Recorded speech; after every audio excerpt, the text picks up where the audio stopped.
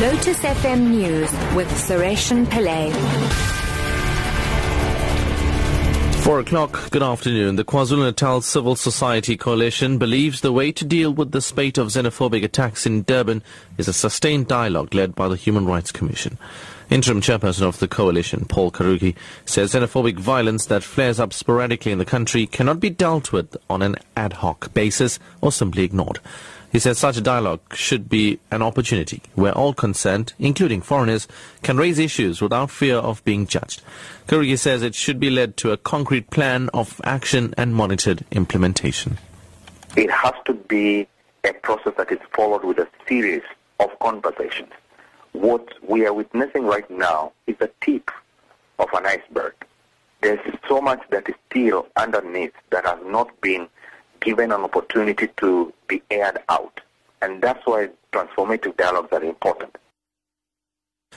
President Jacob Zuma has condemned the defacing and destruction of statues.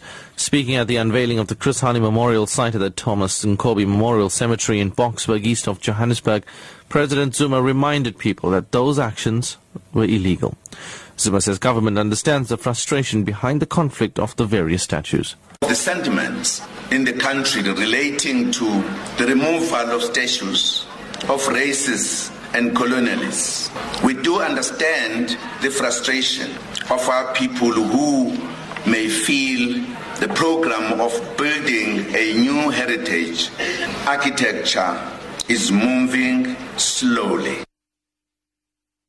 Eskom says power interruptions to communities will be the last resort.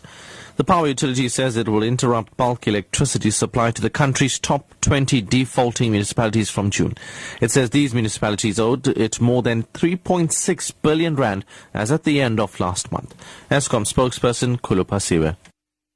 We are going to issue notices basically informing them that on the 5th of June this year, if they do not pay the money that they're owing us, we are going to interrupt their electricity supply.